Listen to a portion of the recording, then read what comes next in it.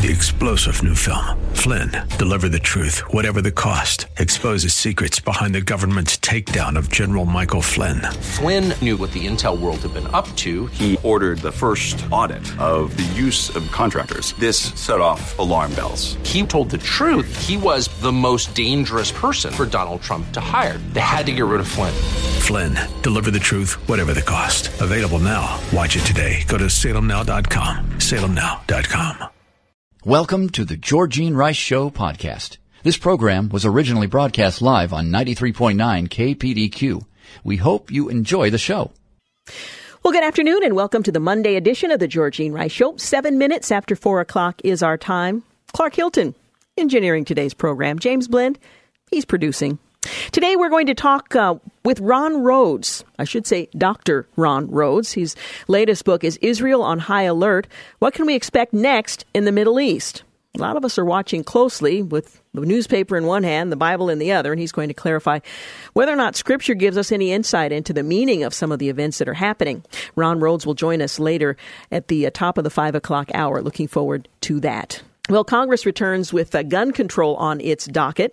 They've been away for a few days. They appear to be settling on the outlines of consensus for action on stricter gun controls, with moves to strengthen the background check system, restrict sales of bump stocks, the most likely areas of bipartisan action. Those are some areas they have some broad agreement on.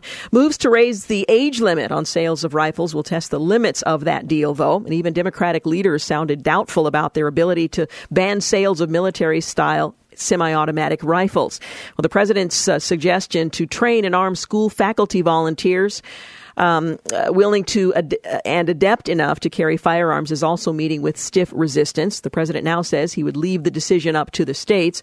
Congress returns after a week-long vacation today to find the debate has only intensified since they left, just a day after the Parkland, Florida high school shooting that has ignited the latest national battle over gun control. I think many people are watching to see if this, like previous incidents, will fizzle out with very little action. Led by Mr. Trump, Republican leaders are looking to speed through legislation that will require federal agencies to report more criminal and other disqualifying records to the National Instant Criminal Background Check System.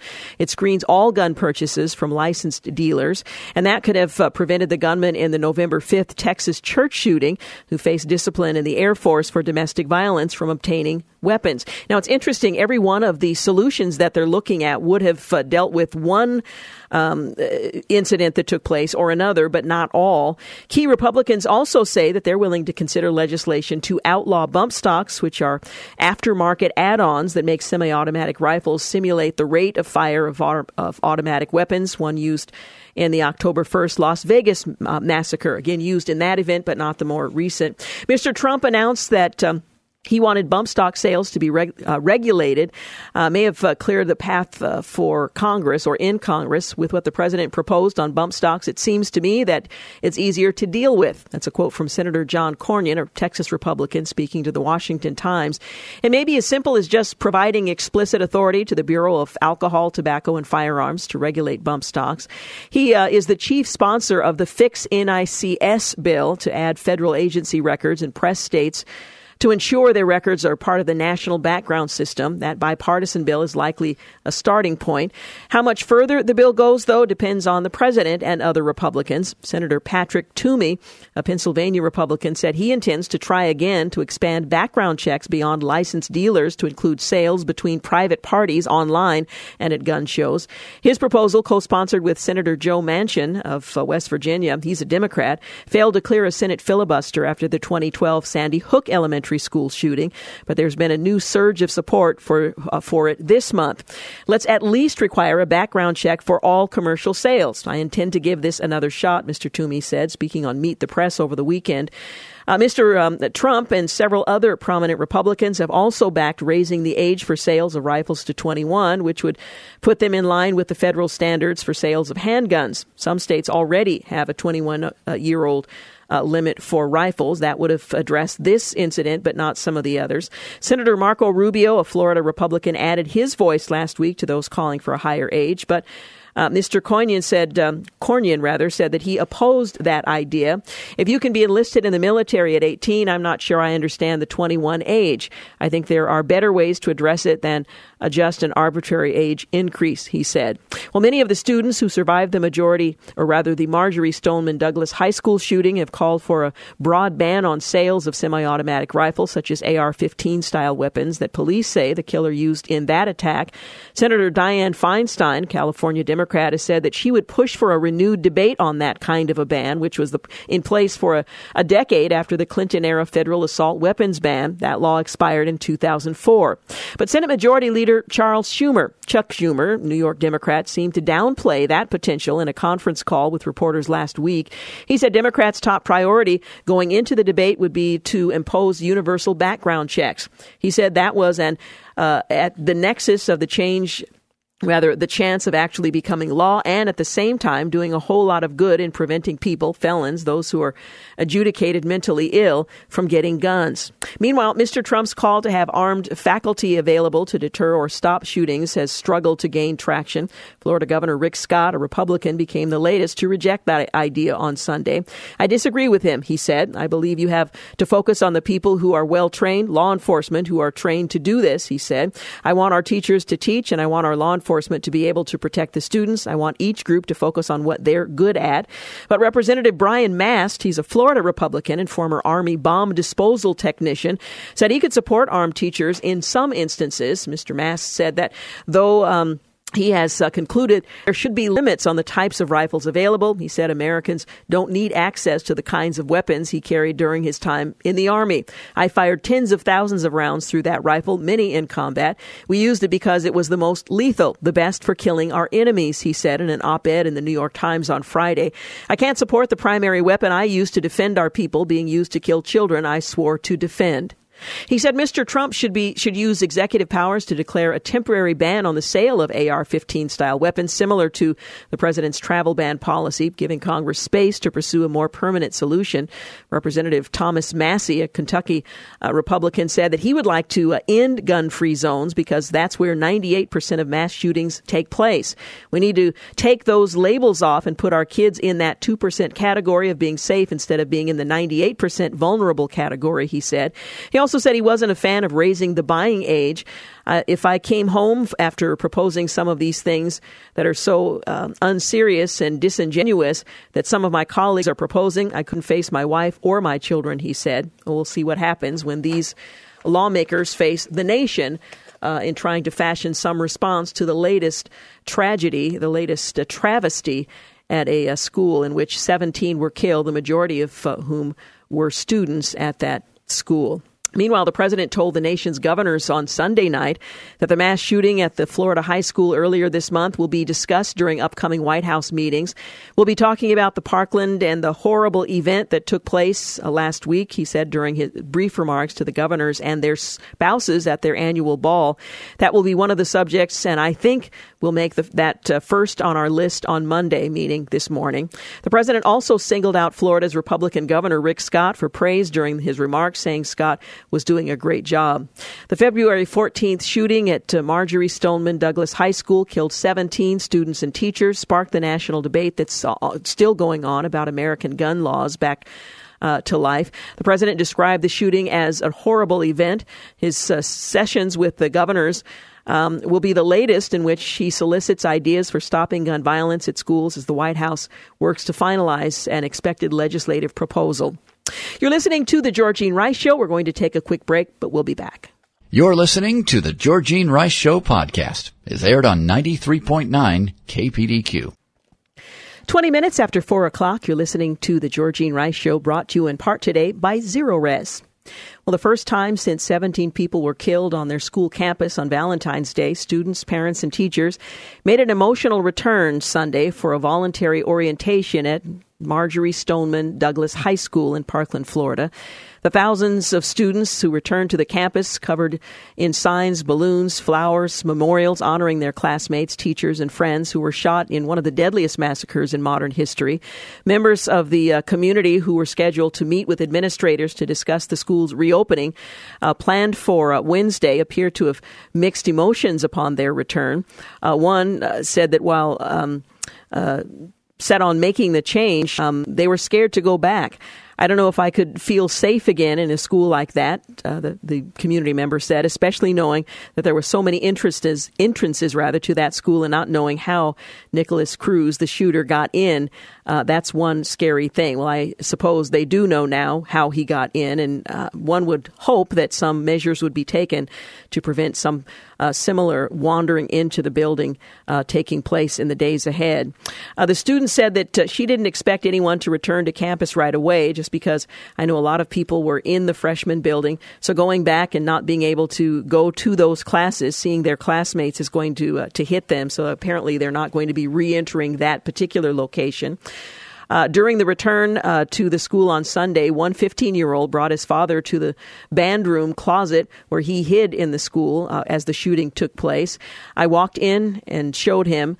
That's where I was, he said, speaking to the Miami Herald. His father, David, told the newspaper, his voice breaking, it was tough to be there. In addition to showing his father the fateful spot where he hid, as more than 30 others were shot, apparently wounded, if not fatally. Liam said that he saw the teacher who saved his life and gave him a big hug. That was definitely a moment. I'm anxious to get back. I'm happy to be back. I think we need to be. It'll be nice for us to be together, he went on to say. Another 16-year-old student told the Herald that while it was still nerve-wracking to be back on the campus on Sunday, she's ready to make it back to school. Another student who's become a prominent figure of the students in the Never Again gun control movement following the shooting echoed that sentiment, tweeting on Sunday that it's good to be home. I'm anxious to get back. I'm happy to be back, said another. A freshman expressed a similar attitude, telling the Associated Press last week that she's not scared to return to the school. I'm going to come back strong with my friends and show that we love each other so much, and we are going to get through this, she said. She was in the building where the shooting took place. And let's hope that all of the students in returning on Wednesday, which is their first official day back in which classes will be held, that it will be a time of healing rather than further wounding. Peggy Noonan, writing on the events that took place in Parkland, that massacre, writes this: we discuss motives, but isn't it always the same motive? I have murder in my heart. Why do so many Americans have murder in their hearts, she asks. That's my question after the St. Valentine's Day shooting at Marjory Stoneman Douglas High School in Parkland, Florida. We all know it's part of a continuing cultural catastrophe. A terrible aspect of the catastrophe is that so many central thoughts about it and questions have been flattened by time into cliches. People stop hearing when you mention them. We talked about that during Columbine, didn't we? That couldn't be it. So we immediately revert to discussions of gun law or only gun law. There is much to be improved in that area. I offer a suggestion at the end. But it is not the only part of the story. The story is also who we are now and what shape we're in. A way to look at the question is, what has happened the past 40 years or so to produce a society so ill at ease with itself, so prone to violence? We know, we all say it privately, but it's so obvious it's hardly worth saying. We've been swept by social, technological, and cultural revolution. The family blew up. Divorce, unwed childbearing, fatherless sons, fatherless daughters too. Poor children with no one to love them. The internet flourished. Porn proliferated. Drugs, legal and illegal. Violent video games in which nameless people are eliminated and splattered all over the screen. The Columbine shooters loved and might have been addicted to doom. The abortion regime settled in with its fierce, endless, yet somehow casual talk about the right to end a life. And increasingly violent entertainment culture, low, hypersexualized, full of anime and weirdness, allergic to meaning and depth. The old longing for integration gave way to a culture of accusation. You are a supremacist, a misogynist. You are guilty of privilege and defined by your color and class. We don't let your sort speak here. At this moment, we are in the middle of a reckoning about how disturbed our sexual landscape has become. This past week, we turned to violence within marriage. We recently looked at the international sex trade, a phrase that sounds so 18th century but refers to a real and profitable business today. All this change, compressed into 40 years, has produced some good things, even miraculous ones, but it does not feel accidental that America is experiencing what appears to be a mental health crisis, especially among the young. The Centers for Disease Control and Prevention recently reported as many as 20% of children, 3 and 17, have in any given year a mental or emotional illness. There is research indicating depression among teenagers is worsening. National Public Radio recently quoted a 2005 report asserting the percentage of prison inmates with serious mental illness rose from less than 1% in 1880 to 21% in 2005. Deinstitutionalization swept healthcare and the psychiatric profession starting in the 1960s and has continued since. The sick now go to the emergency room or stay among us untreated. In the society we have created the past 40 years, we are not making fewer emotional ill young people, but more. And here, to me, is the problem. A nation has an atmosphere. It has air it breathes in each day. China has a famous pollution problem. You can see the dirt in the air. America's air looks clean, but there are toxins in it, and they're making the least defended and protected of us sick. Here is one breath of the air. 2 weeks ago, the U.S. Senate blocked a bill that would have banned most abortions after 20 weeks. Exceptions were made, the life of the mother, incest, rape, 20 weeks, right up to the start of the 6th month. Seemed reasonable, but Democrats said it was an assault on women's rights. So as far as the Senate is concerned, you can end the life of a 6 to 9 month old baby that can live outside the womb. That is not only human, but recognizably and obviously human. And even if you are 100% for full-term abortion, even if you think this right must be protected, lest we go on a slippery slope and the next thing you know, they'll outlaw contraceptives, your own language might have averted you along the way to your radicalism.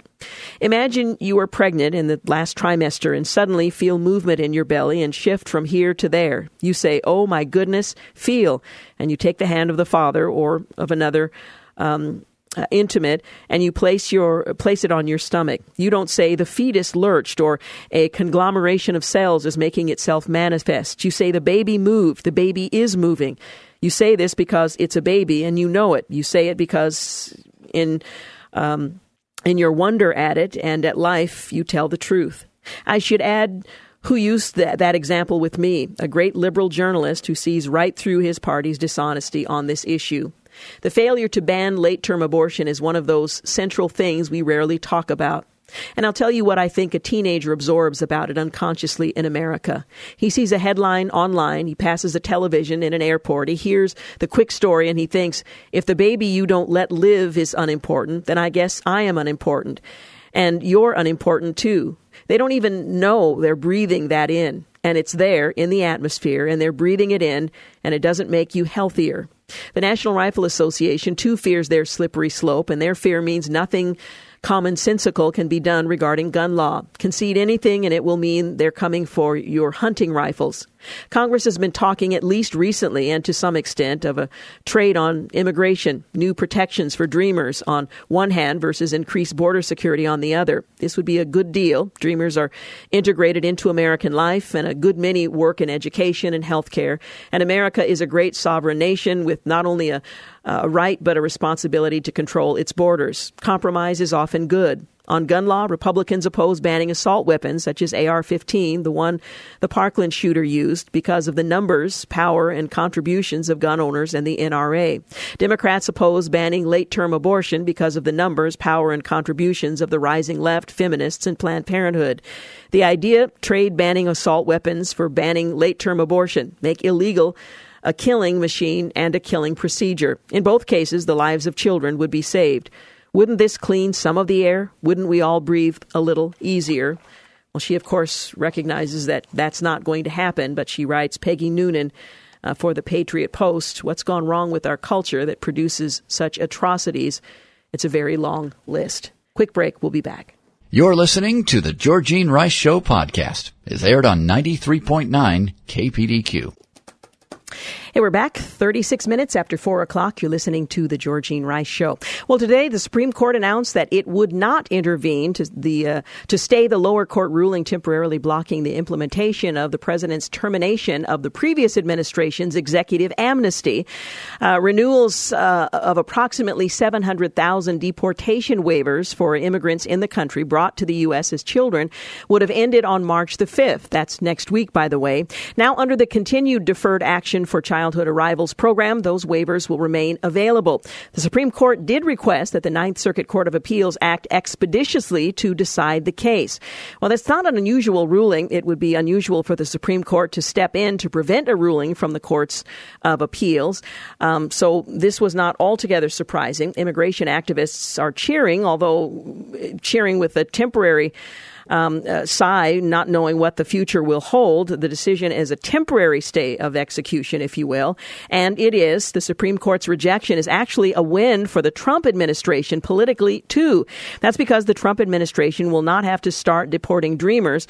So no nasty headlines about Trump cruelty. Those will be attached to other initiatives. And meanwhile, the Trump administration will be able to claim to its supporters that it did everything in its power to stop DACA, but was thwarted by the courts and the left. In essence, Trump will be able to leave DACA in place while claiming he attempted everything to stop the program, which, of course, he did. That, of course, is the case for the moment. The administration didn't bother asking the Supreme Court for a temporary stay of the lower court ruling, which was an option. Evidence that the administration doesn't actually want to start deportations and confirmation of the contradictory statements that have been made about what his intent would be long term. So what's changed? The answer is not much. The media will be able to claim that Trump lost in court. Trump will be able to avoid beginning deportations and blame the courts for it. And while the media champion the ruling as a loss for Trump, on the political level, Trump doesn't lose anything at all. In other words, nothing has been accomplished, and we'll just have to wait and see what the Ninth Circuit Court of Appeals ultimately does. Meanwhile, President Trump on Saturday dismissed a Democratic rebuttal to the GOP memo outlining government surveillance abuses in the 2016 campaign as a total political and legal bust, claiming that it only confirms the terrible things that were done by the nation's intelligence agencies. Well, the rebuttal was written by Democrats on the House Intelligence Committee. It concluded that officials at the FBI and Justice Department did not abuse the Foreign Intelligence Surveillance Act or FISA process, omit material information, or subvert this vital tool to spy on the Trump campaign. Now, Democrats sought to counter claims made in a Republican memo released this month that the FBI and the Department of Justice relied on a Democrat-funded anti-Trump dossier to ask the FISA court for a warrant to monitor Trump advisor Carter Page. Democrats have vehemently claimed that the Republican memo left out important details. And the Democrat version, their response, their rebuttal, if you will, on government surveillance abuses is a total political and legal bust. That just confirms all of the things that were done, the president says. But Trump was unimpressed with the 10-page memo, as, of course, he would be. Well, Mr. President, it confirms the FBI acted appropriately, says its supporters on the Democrat side, acted appropriately, and that Russian agents approached two of your advisors and informed your campaign that Russia was prepared to help you by disseminating stolen Clinton emails. Well, Republicans had found that the Department of Justice and FBI left out Democratic National Committee and Hillary Clinton campaign funding of the dossier, as well as the anti-Trump motivations of authors and former British spy, rather singular, and British spy Christopher Steele in its request for a warrant. Indeed, Republicans have pointed to this as proof that intelligence agencies abused surveillance powers. And I would encourage you to read the Democrat rebuttal and decide for yourselves, because depending on which side you're listening to, you're utterly convinced of the point they're making. Well, the Democratic rebuttal, though, it didn't directly challenge some of the key findings of the earlier memo that the Republicans released. It did back the FBI and the Department of Justice in their pursuit of the FISA warrant to surveil Carter Page. In fact, the Department of Justice and the FBI would have been remiss in their duties to protect the country if they had not sought a FISA warrant, they write, and repeated renewals to conduct temporary surveillance of Carter Page, someone the FBI assessed to be an agent of the Russian government, the rebuttal said, adding that the Department of Justice met the rigor, transparency, evidentiary basis needed to meet FISA's probable cause requirement. Now, part of the problem is you and I are not privy to the actual classified details. So one side says this is what it says and this is what was omitted. The other side said, no, that's not the case. This was, in fact, provided in full to the FISA court. We have to take the word of either the partisans on the right or the partisans on the left because we don't have the opportunity to see what FISA was actually given to make these decisions. So the Democrat rebuttal or the GOP memo will either confirm what you've already decided is the case or cause you to question whether or not we know anything about it at all. Now, some of the things to know about the Democrat document. Unlike the Republican memo, it was largely authored by Representative Devin Nunes. The Democrats' rebuttal was released with many blacked out portions. Most of the redactions appear to be related to intelligence regarding Russian activities, including contacts former Trump advisor Carter Page had with Russian-linked individuals. One section with multiple redactions is titled Page's Connections to Russian Government and Intelligence Officials. Now, Page was the subject of a surveillance warrant obtained by the FBI and Department of Justice as part of their probe, according to the GOP version. Now, one redaction appears to involve former Trump aide George Papadopoulos, and another appears to block out information related to compensation the FBI considered giving to dossier author and former British spy Christopher Steele. Even before the memo's release, Representative Adam Schiff, the top Democrat on the House Intelligence Committee, said he was wary of the redactions Trump would require for political purposes. Of course, the FBI and the Department of Justice handled the redactions in this release. Also, the rebuttals released on February 24th claims officials at the FBI and Department of Justice did not abuse the Foreign Intelligence Surveillance Act process, omit material information, or subvert this vital tool to spy on the Trump campaign.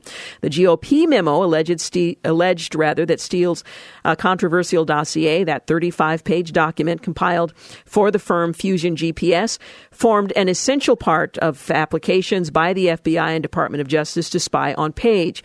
The surveillance warrant and renewals did not mention that the dossier was paid for, at least in part, by the Democratic National Committee and the campaign for Hillary Clinton, according to the GOP memo.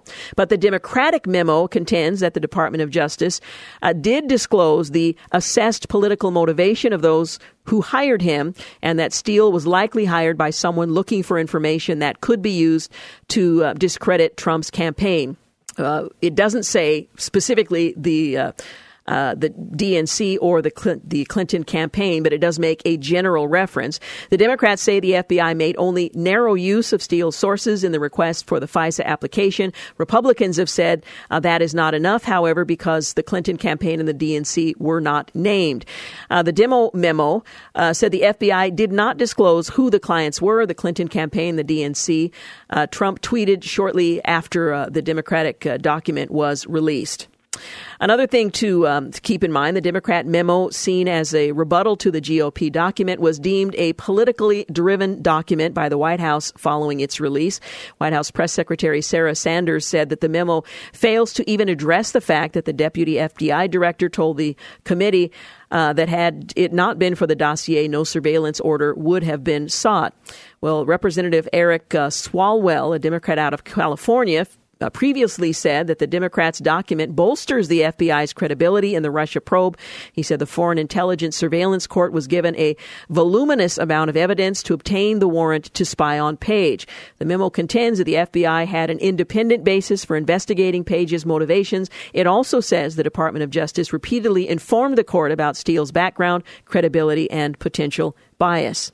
Another point of agreement, the two memos weren't in complete opposition to each other. Both memos said that the Steele dossier was not the catalyst for the FBI opening its counterintelligence investigation into links between the Russia investigation and the Trump campaign. Both memos show that the investigation was prompted by concerns about contacts between Papadopoulos and individuals linked to Russia.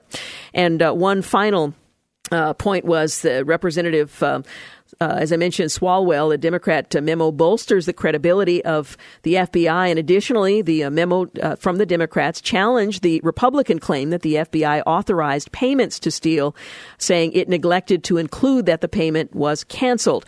However, the new memo said the dossier was corroborated by multiple sources, the opposite of what former FBI Director James Comey told the Senate Intelligence Committee in June of last year. He said then, 3 months after the warrant had been granted for Page, that the dossier was considered salacious and unverified when he briefed incoming President Trump in January of 2017. So, some things to consider in the Democrat dossier. I would encourage you to read it and to decide for yourself. 46 minutes after 4 o'clock, you're listening to The Georgene Rice Show. You're listening to The Georgene Rice Show podcast. It's aired on 93.9 KPDQ. 49 minutes after 4 o'clock, you're listening to The Georgene Rice Show. Later in the next hour, we're going to talk with Ron Rhodes, his latest book, Israel on Alert, what we can expect next in the Middle East. The book is published by Harvest House. He will join us for several segments, Dr. Ron Rhodes. Well, Senator Bernie Sanders has seemingly struggled to address recent allegations that Russia's campaign to interfere with the 2016 presidential election included a plan to boost his Democratic primary campaign.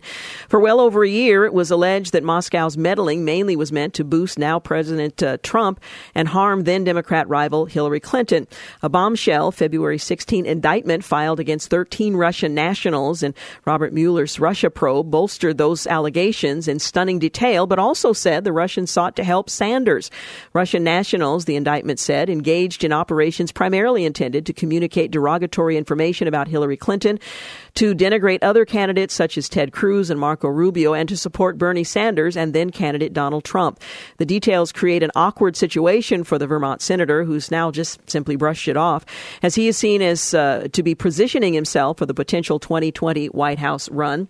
Sanders, however, has yet to give a clear response on whether he or his campaign were aware of or took action to address the interference, like Russian bot social media accounts allegedly supporting his campaign. Instead, Sanders has tried to shift the scrutiny toward Clinton's campaign for not doing more to prevent Russian meddling.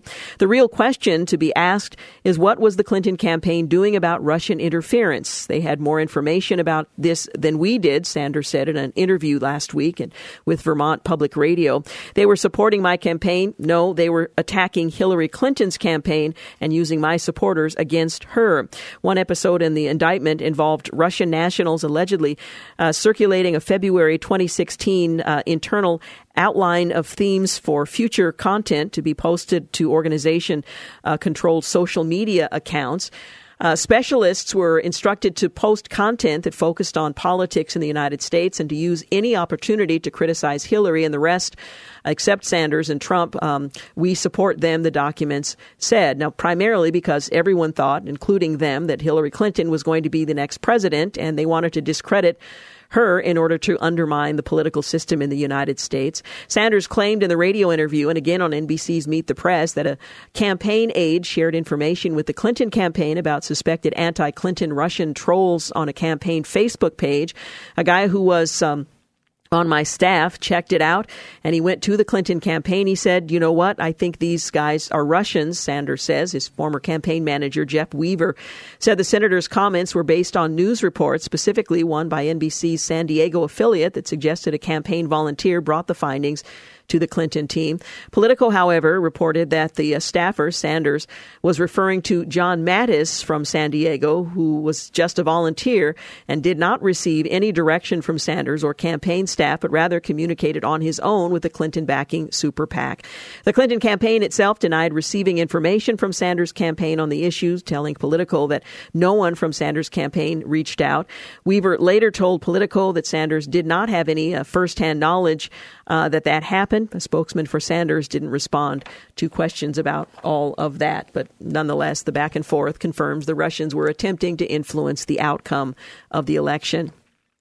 I thought this was rather comical in the midst of some very serious news. This was the Babylon Bee. The headline simply read, Russia announces new plan to just let the United States tear itself apart unaided. After years of meddling by Russian agents and Russian-funded bots and hacking attempts, the Kremlin announced Thursday it would be withdrawing from all activities in the United States and would instead be allowing the country to tear itself apart without any help from them. Our spies and bots simply couldn't keep up with the rapid pace at which America is destroying itself, Russian President Vladimir Putin said in a press conference Thursday. They're on the verge of tearing each other to shreds. Really, it's quite impressive. End quote. Of course, this is fictitious. Putin stated his spy stations abroad tried their hardest to divide America, but were outpaced and outclassed at every turn by the country's high-motivated politicians, partisan activists, who are doing a far better job than his own spies could at ripping the country apart. They don't need our help, apparently, so we'll just get out of the way and let them have at it. Bravo, America, Putin added. Of course, this is a tongue-in-cheek, but it's not that far from the truth. I think we might all agree. Well, bias and mass censorship from extraordinarily powerful tech companies create an enormous problem that Americans have to come to terms with, says a former Google employee who was fired for his politically incorrect views. And while tech companies in Silicon Valley and elsewhere are incentivized to create a safe and civil environment for their customers, problems emerge when they get to define what offensive is. That's a quote from James Damore. During a breakout session at the Conservative Political Action Conference, or CPAC. Damore lost his job as an engineer in August over an internal memo he wrote questioning Google's gender diversity policies, which went public. He initially filed a complaint about his firing with the National Labor Relations Board, but withdrew it and filed a class action lawsuit against the company. Most of those who work in the tech industry have had little contact with conservative ideas and have lived in liberal bubbles their entire lives, Damore says during the CPAC session Friday, titled Suppression of Conservatism, Conservative Views on Social Media. Unfortunately, this often means that people with another viewpoint can't be open about it, he said, because they will be ostracized. This culture naturally makes its way into how tech companies do business, Damore went on to say. And while many in the tech industry are well-meaning, he said, bias seeps into their algorithms. This presents a unique challenge for conservatives who have a reason to worry about bias, but are unlikely to look for government intervention to solve the problem. And although many are calling for government involvement to fix the situation, Damore says it is vital we protect the norms of free speech. Keeping the tech industry accountable will require a strict focus on transparency and accountability, he said. He praised the Daily Caller News Foundation for its reporting on the bias of Google's fact-checking feature, which almost exclusively targeted conservative websites. Not only is Google fact-checking highly partisan, perhaps reflecting the sentiments of its leaders, it's also blatantly wrong, asserting sites made claims they demonstrably never made. The news organization reported in January when the fact-check feature was first released. Google discontinued the feature shortly after accusations of bias against conservatives were the subject of such reports. Ultimately, Damore said transparency is essential and Americans should understand the practices of social media companies such as Facebook, Twitter, Google. CPAC, the largest annual national gathering of conservative activists, ran Thursday through Saturday at the Garland National Resort and Convention Center in National Harbor, Maryland, just outside of Washington. And there's a curse. Some are alleging. National Review's Clay Rutledge points out that technological innovations have made Americans lonelier than ever before, with serious consequences for both public health and our already polarized politics. In these politically polarized times, we're repeatedly reminded that humans are a tribal species, but our society, our sociality, goes much deeper than that. Whether our ideas are idea of a good time is a quiet evening at home or a night on the town, all of us must form and maintain rich interpersonal connections to survive and thrive. From the basic attachment of an infant to his mother to the complex global economy, social relationships are key to human success. Not surprisingly, then, a significant amount of human activity is driven by the need to belong. Consider the personal risks we will take and ambitions we will deny to preserve meaningful social bonds, or the extent to which we will throw caution to the wind for love, for the bond of brotherhood that inspires great courage under fire in the chaos of war. There is naturally a kicker. Since social connections and love are so central to the human experience, we're vulnerable to great social suffering. Anyone who has ever grieved the death of a loved one understands all too well just how much our connections to others means to us. In fact, it's not uncommon for people to continue talking to family members after they are gone and to even experience hallucinations of them. A study of widows found that the longer they are married, the more likely they are to have visions of their deceased spouse or feel his continued presence. We may not be the only species that mourns our death, but with the blessings of our greater consciousness comes the burden of greater social pain. Humans have a unique awareness of past and potential future social loss and harm. Even the fear of our own mortality has distinctly a social flavor. Research reveals that one major facet of death anxiety is the fear of being separated from loved ones. More and more researchers and healthcare professionals are viewing loneliness as a serious medical problem. It's associated with the elevated blood pressure, poor sleep, weakened immunity. Persistent loneliness has been linked to death caused by cancer, cardiovascular disease, and other chronic conditions. When researchers combine many large data sets to examine the link between various forms of social disconnection and mortality, they found that social isolation, loneliness, and living alone increase the likelihood of death between 26 and 32% over an average 7-year period.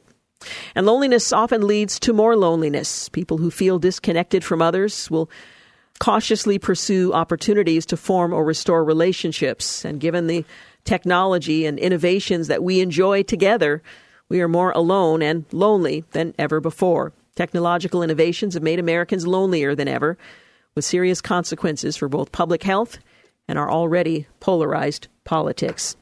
We're at the top of the hour. News and traffic up next. When we return, we'll hear from Ron Rhodes, his latest book titled Israel on High Alert. What can we expect next in the Middle East? You're listening to the Georgene Rice Show podcast. It's aired on 93.9 KPDQ. Well, good afternoon and welcome back. You're listening to the Georgene Rice Show, brought to you in part today by Liberty Coin and Currency. Well, the Middle East has long been spiraling out of control, and it's caused global uncertainty and, quite frankly, fear. What does this turmoil mean for Israel, and why has peace been so elusive? Well, in Israel on High Alert, author and Bible teacher Dr. Ron Rhodes offers a very clear view of the situation and future faced by Israel. The book explores the history of the current Middle East conflict, what scripts about the ongoing battle and God's plan for Israel, and how the events in the Middle East affect us today, touching on everything from mainstream and radical Islam to the current efforts to rebuild the Jewish temple. The book will guide you through the past, present, and God-ordained future for the nation of Israel. You'll find assurance that knowing that even in the midst of chaos and uncertainty, God's plan is already in action and that it will not be thwarted. Israel on Alert, what can we expect in the Middle East? Dr. Ron Rhodes is president of Reasoning from the Scriptures Ministries, which is heard regularly on nationwide radio, and is the author of The End Times in Chronological Order, The 8 Great Debates of Bible Prophecy, and 40 Days Through Revelation. He periodically teaches at Dallas Theological Seminary and several other seminaries as well, and we're delighted to have him with us today to talk about his latest book, Israel on Alert, What Can We Expect Next in the Middle East? Thank you so much for joining us. It's always a pleasure to have you. Well, thank you. The pleasure is mine. There's a lot of attention being focused on what's happening in the Middle East and Israel in particular, but not a lot of certainty about how to interpret events. Can we have a clear understanding of events as we are watching them unfold on our televisions or on the internet and see God's hand at work through events unfolding today? Well, I think that we can. In fact, I think that maybe the place to begin is to recognize that God himself told us that toward the end times, Israel would become a sore spot in the entire world. And we see that in Zechariah 12, verse 1. And indeed, when you look at the situation of Israel today, it is a sore spot, particularly to the nations that surround Israel. In fact, that's what Zechariah 12:1 says. It's the nations that surround Israel that will reel and stagger as a result of Israel. And when you think about it, Israel is only about 8,000 square miles, but she is surrounded by about 5 million square miles of hostile Arab real estate.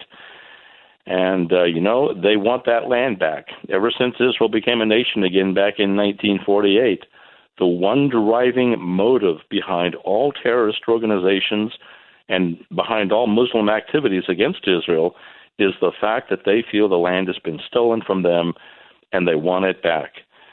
And, it's a religious thing. It's not a political thing. It's not a geopolitical thing. It is truly a religious issue. And I think that that's one of the things that maybe some of our government leaders don't appreciate as much as they should.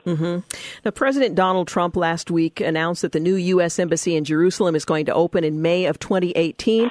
And the goal is to coincide with the 70th anniversary of when Ben-Gurion announced the establishment of the Jewish state. There's been a lot of controversy around the announcement made earlier, I guess it was last year, that the United States would move its embassy from Tel Aviv to Jerusalem. Explain why this is so significant and why the nations are railing against this decision. Well, even previous to this decision, Israel has been viewed by particularly radical Muslims as the lesser Satan. And you can guess who the greater Satan is. That's the United States. And, of course, the reason why the United States has been called the Great Satan is because of the United States' assistance to Israel through many, many years. And so when the United States announced that the embassy would be moved to Jerusalem, that was kind of like pouring gasoline onto the fire, as it were, because, Muslims continue to view Israel and the United States as the lesser Satan and the great Satan. And they view this move as a hideous move against the one true God, Allah. And so they resent it. And they're making that resentment very verbal, very vitriolically verbal. And I think that it's going to get worse before it gets better. Certainly, I think we got to do everything we can to build peace in the Middle East. But, biblical prophecy is very clear that Israel will remain a sore spot in the end times because Israel will not surrender her land. Now, do you see anything in Scripture that relates to the U.S. Embassy fitting into biblical prophecy as Jerusalem being acknowledged as the eternal capital of Israel? Is there anything in Scripture, not of the United States making this specific decision, but that fits into this notion that it's been a controversy and that some nations acknowledge, others not? Well, I think that Scripture does address this. And really the issue that lies behind that question is, who does the land really belong to? Does it belong to Israel, or does it belong to the Arabs and to the Muslims? And this is where it becomes a religious debate. As I'm sure you know, the Abrahamic covenant is a covenant in which God promised Abraham and his descendants a very specific land with very specific boundaries. And so the Jewish people believe that God gave that land specifically to them. And interestingly, that promise of land is repeated in almost every single Old Testament book. And so it's a very clear promise to the Jewish people. Now, Muslims will very often respond by saying that the original Old Testament did not say that. They will try to argue that the Jewish people actually changed the content of the Old Testament. And they argue that the original Old Testament had the line of promise going from Abraham to Ishmael to the Arab people. And so they believe that Allah promised that land to them. Now, because Jewish people believe that God promised the land to them, and because Muslims believe that Allah promised the land to them, well, you can see why neither side is going to budge an inch. They believe that God is on their side. Both sides do. Now, of course, I believe that Israel is correct. The Abrahamic covenant is an unconditional covenant in which God made unconditional promises to Israel. And so I believe that's the correct understanding, but Muslims do continue to try to argue that the Old Testament originally had that land going to the Arab nations. Now, in May of 1948, I mentioned the 70th anniversary of the announcement and the establishment of the Jewish state and of Israel. Why do so many countries want to see Israel annihilated? Certainly the Arab neighbors, but others as well. And what biblical prophecies about Israel and the Jewish people have we already seen come to fruition, beginning of, I suppose, with the reestablishment of the nation of Israel? Well, that is such an interesting thing when you think about it, because even in the early 1940s, you had many Bible expositors teaching that one day Israel will be back in the land again. And what's interesting to observe is that back in those early 1940s, there were many people mocking those Bible expositors for even imagining such an idea. And then in 1948, it happened. It came to fruition. And what's very interesting is what God actually outlines in Ezekiel 36 and 37. You see, God indicates that the first thing that's going to happen in the end times is that Israel would be born again as a nation. And then the scripture goes on to prophesy that Jewish people from every land and from every country in the world will stream back to the Holy Land. Now, that's never happened before in human history. Never before have Jewish people left all the nations of the world to go back to the Holy Land. But in fact, that is what we have seen happening ever since 1948. And do you want to know the main reason why so many Jews are returning to the Holy Land? It is anti-Semitism. Mm-hmm. You see, they're experiencing persecution and anti-Semitism in just about every country. And that's kind of like what you might call the hook in the jaw that God is using to draw his people all, back to the Holy Land. And so again, first God says that Israel will be born again as a nation, and then God said that all the Jewish people would start to stream back to Israel from all the countries of the world.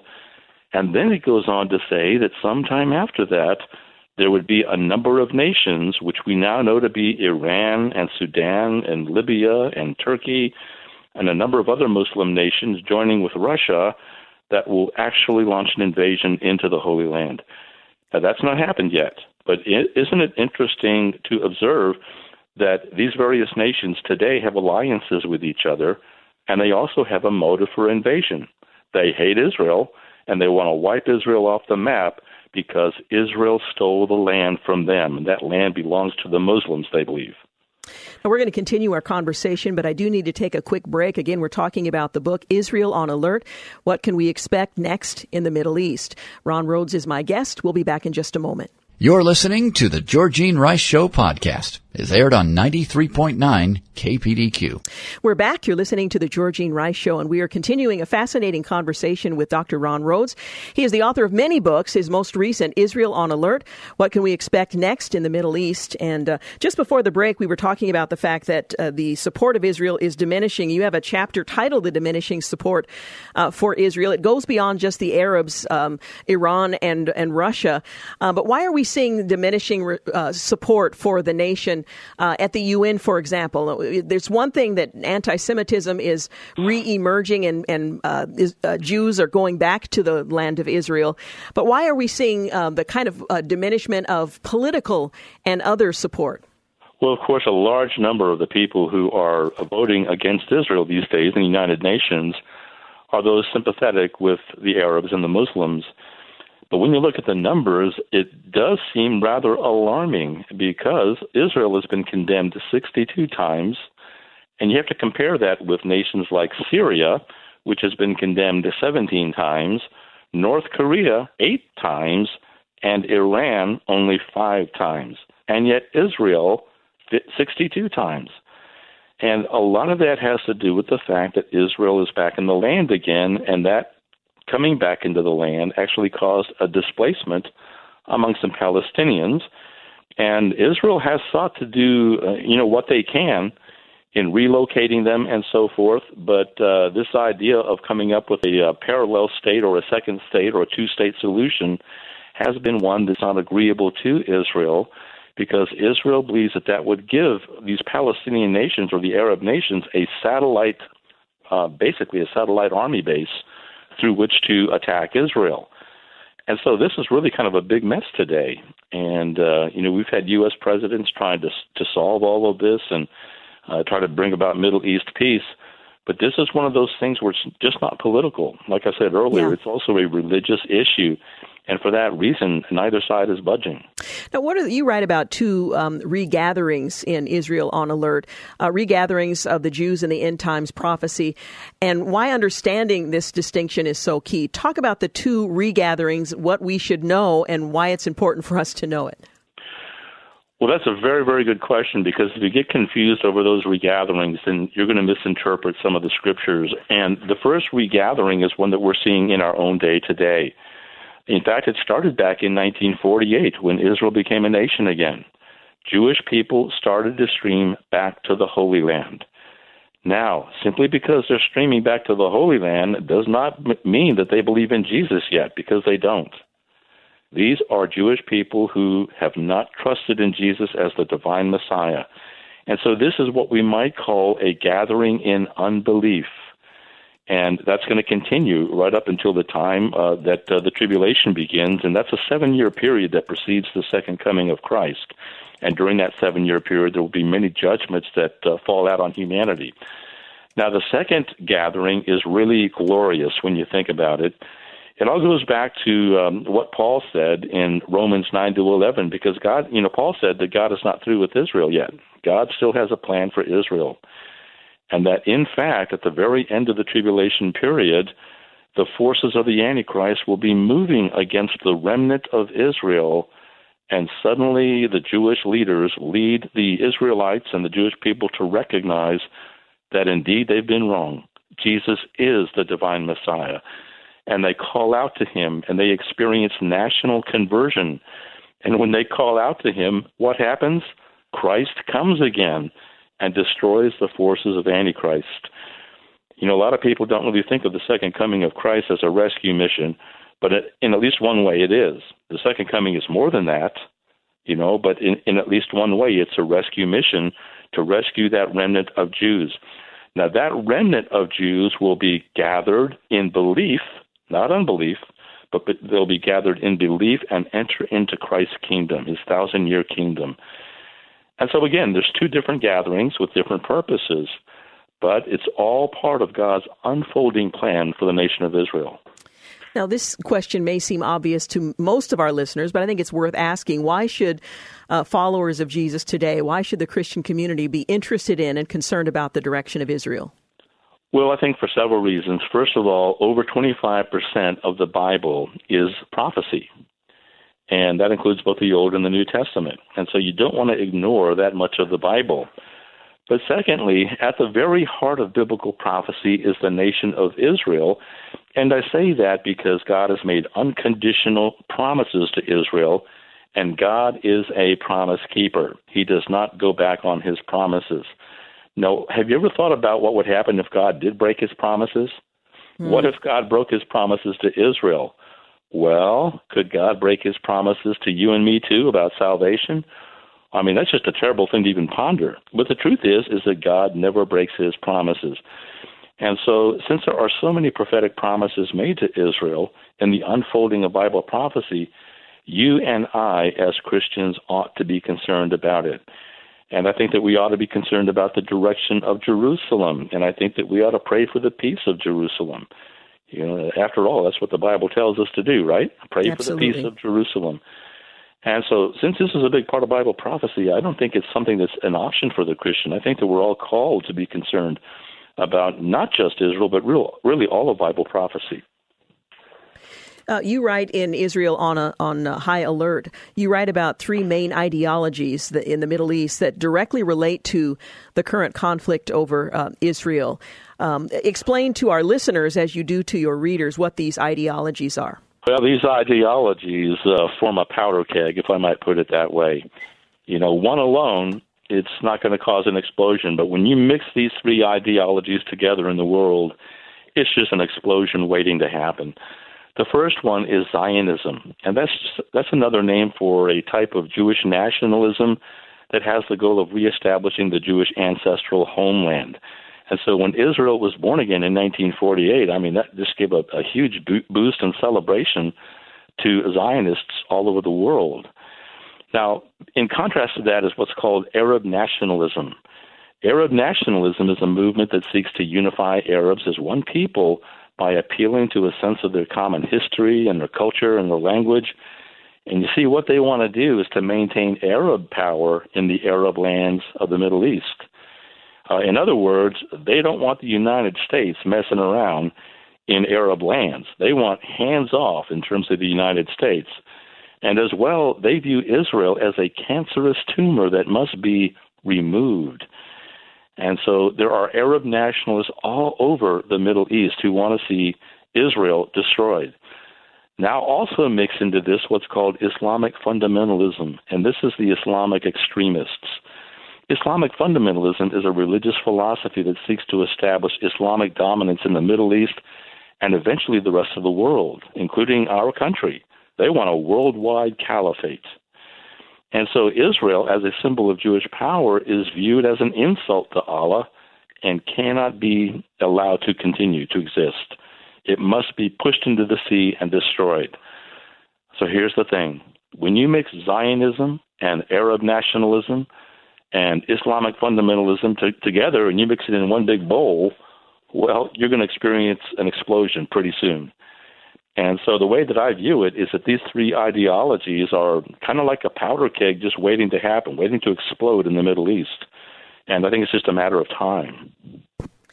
We've been observing Iran's work in Syria with Hezbollah, establishing what could very well be a foothold along Israel's border there. What are your thoughts on what's happening in Syria, the likelihood that Iran could, in fact, establish more of a foothold there, given the situation with Russia, Syria, and all the other nations that are railing in that country, including the United States, attempting to defend its people?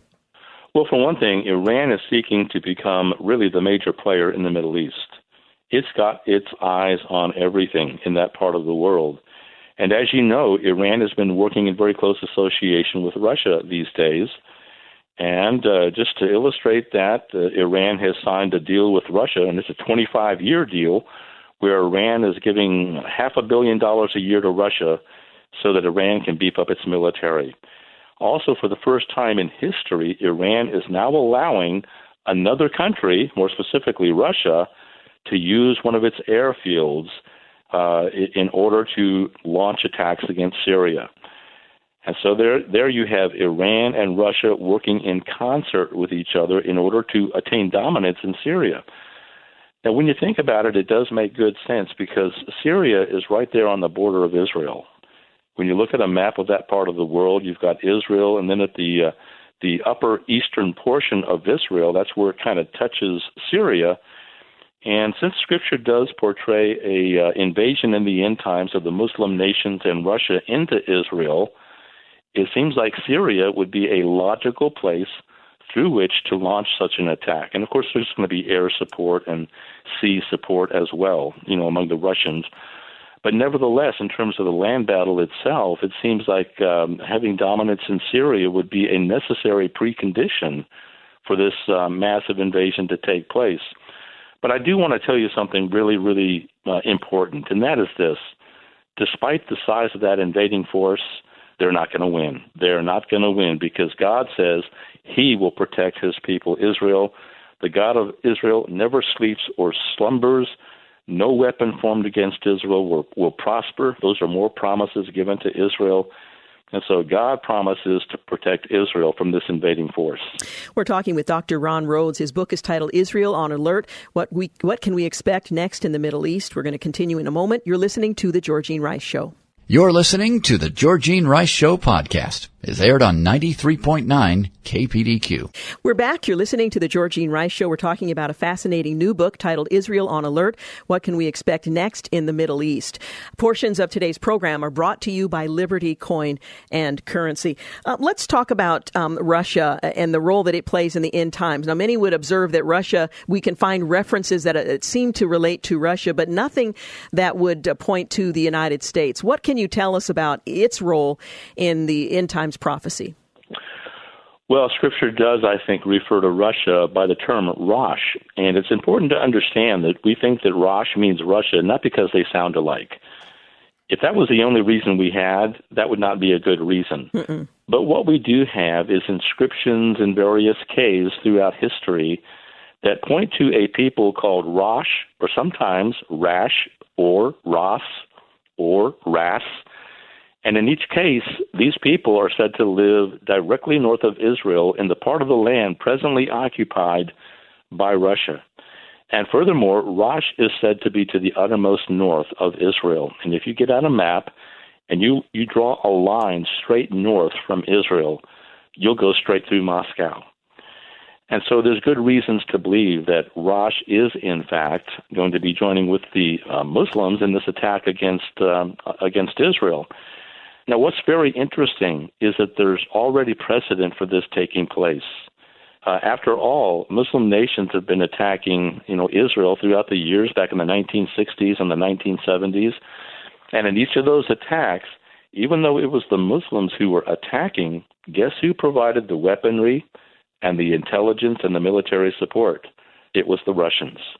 And so the precedent has already been set. And when this next invasion takes place, certainly we don't want to set dates or anything like that, but whenever it does take place, we'll know that they're, engaging in an action where they've actually had some practice before. They've done it before and they're going to do it again. But this next invasion is going to be an all-out invasion involving multiple Muslim nations in cooperation with Russia. You know what's really kind of sad to think about? And that is that when this invasion takes place, not a single nation is going to stand with Israel. That's what Ezekiel 36 indicates. Not a single nation will stand with Israel. And so you have to wonder, what happened to the United States? Mm-hmm. Why didn't the United States help Israel? And in answer to that, there's a lot of people that believe that the balance of power in the end times is going to shift from the United States to a revived Roman Empire over in Europe, where the Antichrist comes into power.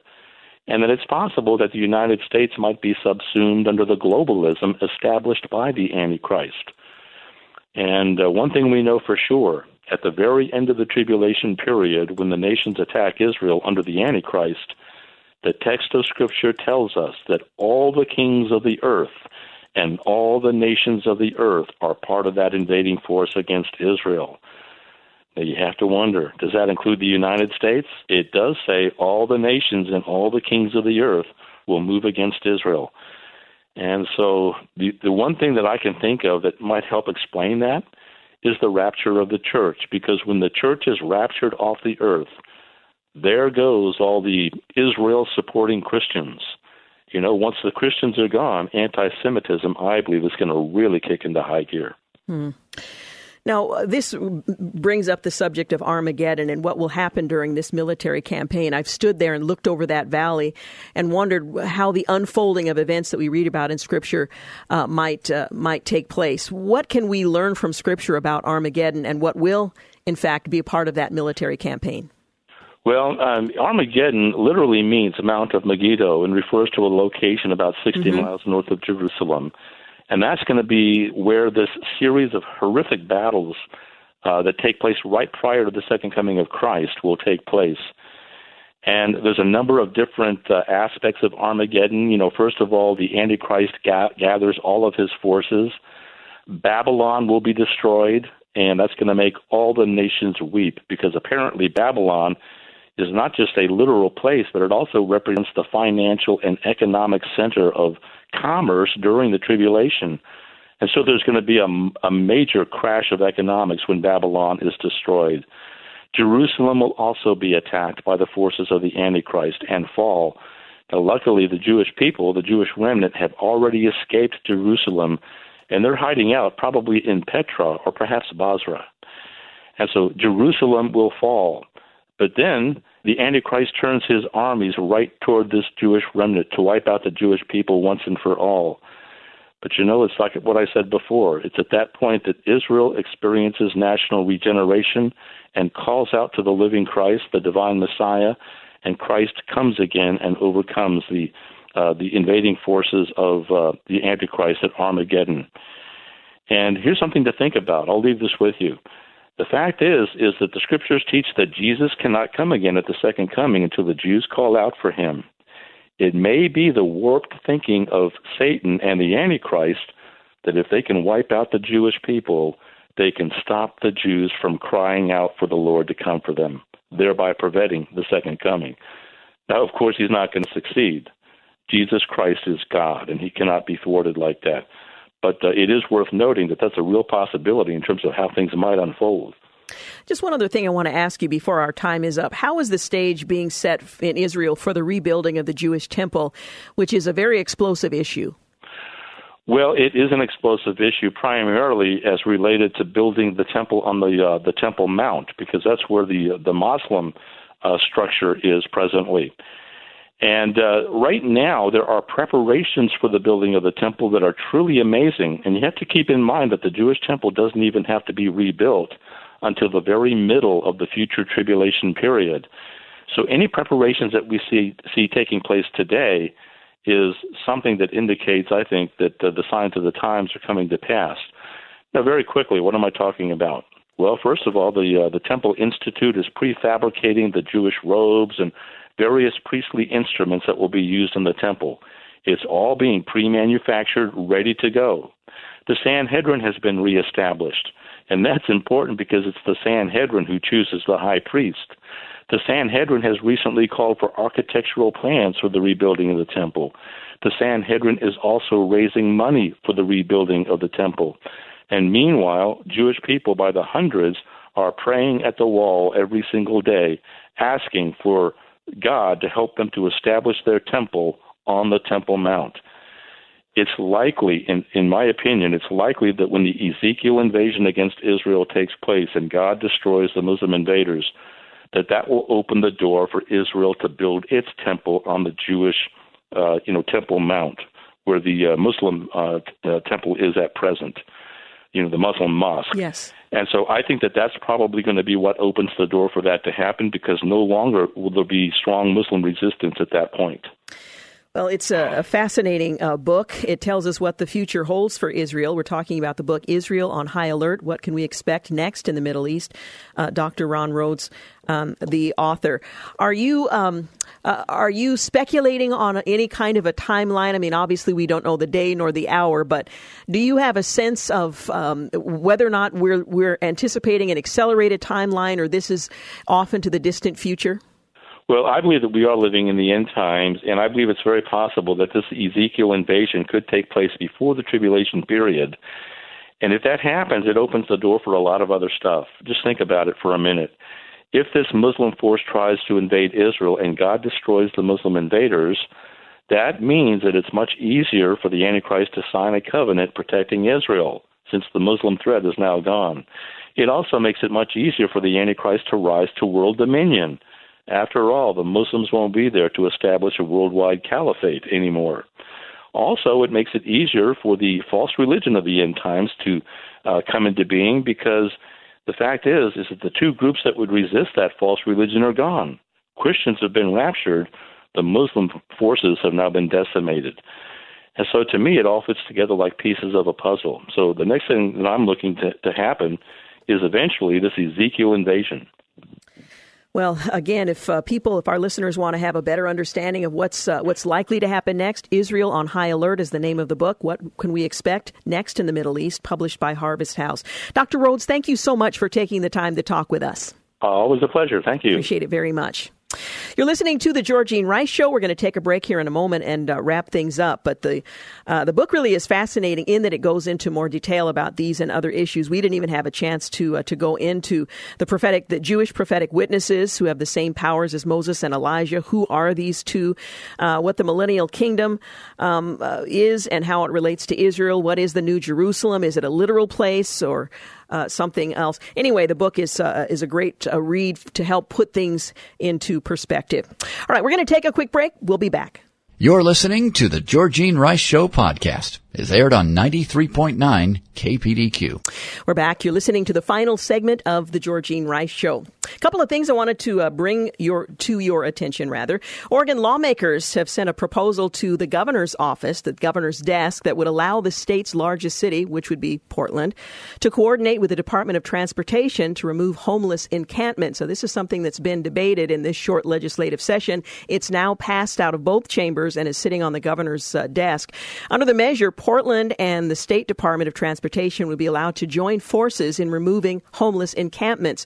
Dan and I were at a medical appointment earlier today, and one of these encampments was huge and had all kinds of stuff. It's not just a matter of pitching a tent. It had all kinds of stuff that I'm not sure how they moved it there, and moving it out would be a major undertaking. But this is designed to make all of this more transparent and more efficient. Proponents said that removing the encampments is complicated when they spread across city and state land, which is often adjacent, like across overpasses, pedestrian trails. This one was near an overpass. Advocates for the homeless, they're pretty skeptical that this broad language in the bill could be used used to simply speed the removals by allowing the city and agencies to present a united front. Well, after the House approved that bill last week, the Senate approved it unanimously today, sending it to the governor for her signature. And my understanding is she is expected to sign it. Well, looking back to the debate behind all of this, they argued in Salem that this would allow the city of Portland and other cities, for that matter, with more than 500,000 people, to clear homeless campers' belongings from land owned by the Oregon Department of Transportation and do so following the city's 48-hour timeline. Now, we're talking about specific land, so this is somewhat limited. In other words, it would happen much faster. Currently, per a 2011 court order, the Oregon Department of Transportation has to give campers 10 to 19 days notice before moving a camp can take place. Well, the bill would allow for a simpler, more transparent process when it comes to clearing the camps. Says the city of Portland, through its one point of contact system, the city notifies the community weekly of every encampment that is scheduled to be posted and that is cleaned up. Now, this would allow the public to have a clear understanding of where and when cleanup activities are occurring, providing for a level of transparency that can build trust, head off unnecessary misunderstandings and conflict. At least that's the quote, that's the hope behind this new law that they're waiting for the governor to sign off on. Well, the bill requires city officials to notify social service providers of any planned sweep, so they're also present to help those who are going to be displaced. According to city staff, they say the goal would be to have a worker from those agencies accompany the crews who are there for cleanup to offer the campers access to programs that could help them in moving or whatever needs they might have. The city would also be required to store any belongings collected on ODOT land for 30 days, presumably so that it could be restored to the owners. I don't know what happens after 30 days with that, with the stuff that's collected, but this is a plan that is very likely to be signed off by the governor. As I mentioned, it just made it onto her desk in the legislature today. Also, we learned that bill that has to do with the broadening of authority given to those who are making final decisions for those who are incapacitated but capable of receiving nutrition and hydration was passed out of the Senate. We're trying to continue to follow the progress on that, but you can go to OregonRightToLife.com for more information if you would like to follow that bill and if you haven't already communicated with lawmakers there. Finally, I wanted to remind you that this weekend is Ignite. Some of us have been waiting for this for weeks and weeks, months and months, and it's finally this weekend. Now, the discount that was offered right up until Sunday night is no longer available, but you can register online at full price. You can also register at the door, and I would encourage you to go to Western Seminary or Google Ignite, which is the name of the conference sponsored by Western Seminary, and you can find all the important details there. You can also purchase lunch if you choose to stay and have lunch with us. You can choose which of the workshops you want to attend, but it really is an event that's bathed in prayer. It's going to involve a lot of women in our community, and the focus is the fact that there is hope. And as you'll see online, we're covering the subject of hope from a biblical perspective in a variety of areas that touch on the lives of women in our culture today. So check that out. And again, it's not too late to register. It's not too late to come. In fact, if on Friday night or early Sunday morning you decide, I need to be at Ignite, you can register there as well. So make note of that. Taking a look at the program tomorrow, we're going to talk with Scott Huesing. It's actually Major Scott Huesing, I've learned. He is the author of Echo in Ramadi, the firsthand story of U.S. Marines in Iraq's deadliest city. And while we've been following the events that unfolded in that area for months, this is going to be a firsthand account of the U.S. Marines' role in all of that. It has since been liberated, but liberated is to be understood in a very narrow sense in that life has not been restored to what was normal and natural for the people who live there. Much of the city has been destroyed. Anyway, we're going to talk with Major Scott Huesing about the book he authored, Echo in Ramadi, the firsthand story of U.S. Marines in Iraq's deadliest city. And then on Thursday, I'm looking forward to a conversation with Deborah Tilden. She is the founder of SMART, and this is a ministry to women that provides them information that relates to what actually happens to them and their unborn child in the process of abortion. It really turns on the notion of informed consent, and this is always been something that we have championed in the United States until it's been applied to the practice of abortion. She's going to talk with us about this ministry and the information that they are providing to help equip women with a clear understanding of the damage that this procedure not only has on unborn children, but on them. She'll be joining us on Thursday. I've mentioned Stand Up Girl, which is one of the most effective pro-life ministries in the world, and we've had them on before. We'll have them on again to explain how this online ministry works, but they have a special event coming up. It's a benefit concert if you'd like to support them in their work, and they're inviting you to join them for the Music to the Heart featuring magical pianist Michael Allen Harrison. That's coming up on Friday, March the 9th, 7 p.m. in Canby at the chapel there on the 3rd Avenue, benefiting Stand Up Girl Foundation, standupgirl.com Foundation. You can purchase the tickets online at standupgirlfoundation.org for the concert, or you can phone them at their office at 503-304-1531, and that's coming up on March the 9th. Also, KPDQ is featuring a clean comedy night with Johnny W. We'd like to invite you to join 93.9 KPDQ for a night of clean comedy with Johnny W. with his own mix of musical chops, offbeat stand-up. He's going to bring a hilarious comedy experience for your whole family. It's happening on Saturday, March the 10th at East Hill Church in Gresham. You can find out more and purchase your tickets at kpdq.com or through the KPDQ mobile app. It's kind of fun that we have some comedians coming through the area that you can bring the whole family to, and sometimes we just need to laugh. And I've been watching a little bit of Johnny W. online. He's a gifted musician as well as a comedian, and you can get a bit of a preview if you're interested in finding out more before you buy your tickets. But again, that's coming up on the 10th of March, and you can go to kpdq.com for more information. Finally, a Christian education for your child is possible. KPDQ listeners can save up to 40% on Christian school tuition. The schools currently on our discount list include Cornerstone Christian Academy, Valor Christian School, North Clackamas Christian School, Pilgrim Lutheran Christian School, Holy Cross Catholic School, Gardy Christian School, and Grace Lutheran. We'll be adding new schools and new tuitions all through the month of February and a little bit into March. So stay tuned to get your discount. Visit listenersavings.com. Listenersavings.com. So I think that pretty much covers the announcements for the day. For those of you who didn't have an opportunity to hear the full interview with Ron Rhodes, you can go to kpdq.com and look for the podcast. You can hear it from start to finish. Insightful look at events unfolding in Israel as they relate to Scripture. So check that out. I want to thank Clark Hilton for engineering today's program, James Blend for producing, and thank you for making the Georgene Rice Show part of your day. Have a great night. Thanks for listening to the Georgene Rice Show podcast. If you'd like to download a podcast of the show or would like more information on today's guests, please visit the show at kpdq.com or on Facebook. Follow the show on Twitter at GRiceShow. And like us on Facebook. And join us live every weekday at 4 for more critical thinking for critical times on 93.9 KPDQ. 3-star General Michael J. Flynn, head of the Pentagon Intelligence Agency, knew all the government's dirty secrets. He was one of the most respected generals in the military. Flynn knew what the intel world had been up to. He understood its funding. He ordered the first audit of the use of contractors. This set off alarm bells. The explosive new documentary, Flynn, Deliver the Truth, Whatever the Cost, uncovers the facts behind this scandal. Flynn told the truth. He was the most dangerous person for Donald Trump to hire. I find out the worst enemy that I'm going to face in my life is right here in America. They took my assessment and they wanted me to change it. And I was like, I'm not changing it. They had to get rid of Flynn.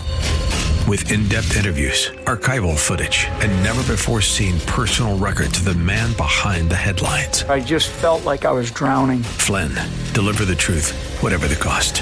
Available now. Watch it today. Go to salemnow.com. salemnow.com.